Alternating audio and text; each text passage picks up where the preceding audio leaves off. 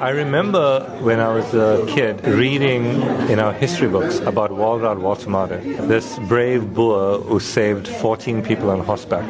And when I put that against my understanding of the Padavatan Six, who saved 175 people in a raging river, I couldn't understand at that time as a young kid why that story was not told. It's only much later, as we became more politically aware, that we realized that the job of the oppressor is to deny people their history, because heroes are dangerous things. It became a lifelong journey of ours, going through different communities, trying to find out stories that have been forgotten. And what has been the response to your book? It was quite overwhelming, and even today the book is selling quite steadily.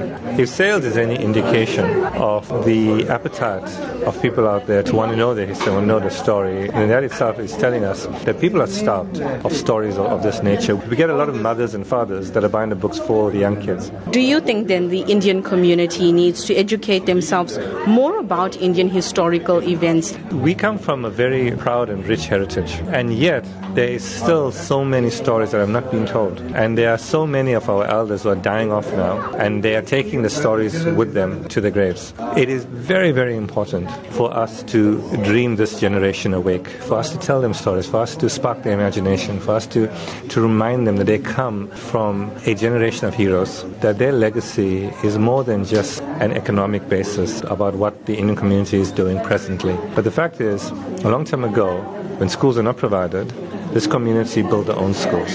When places of worship are not provided, they built their own temples and their own mosques and churches. When their community was not cared for by the government at the time, they cared for themselves. So I think it's very important for communities to start waking up now and start to re-inspire. Today there was talks of an erection of a statue at Blue Lagoon. Tell us more about that. We want to make this year, 2017, the year of the Padavatan Six. We want every school kid, regardless of their race or religion, to know about the Padavatan Six. So in that sense, there are a few things that we are planning this year.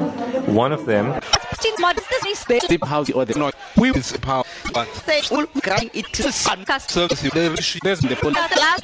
Is writing specifically for the website, so you'll have access to programs or interviews that you might have missed, for example, both on radio and on television. You'll be able to get them there. We are doing YouTube lives. In fact, for the first time ever, the Western Cape region is doing their first YouTube exclusive SABC broadcast, and we're hoping that this will follow through in other regions.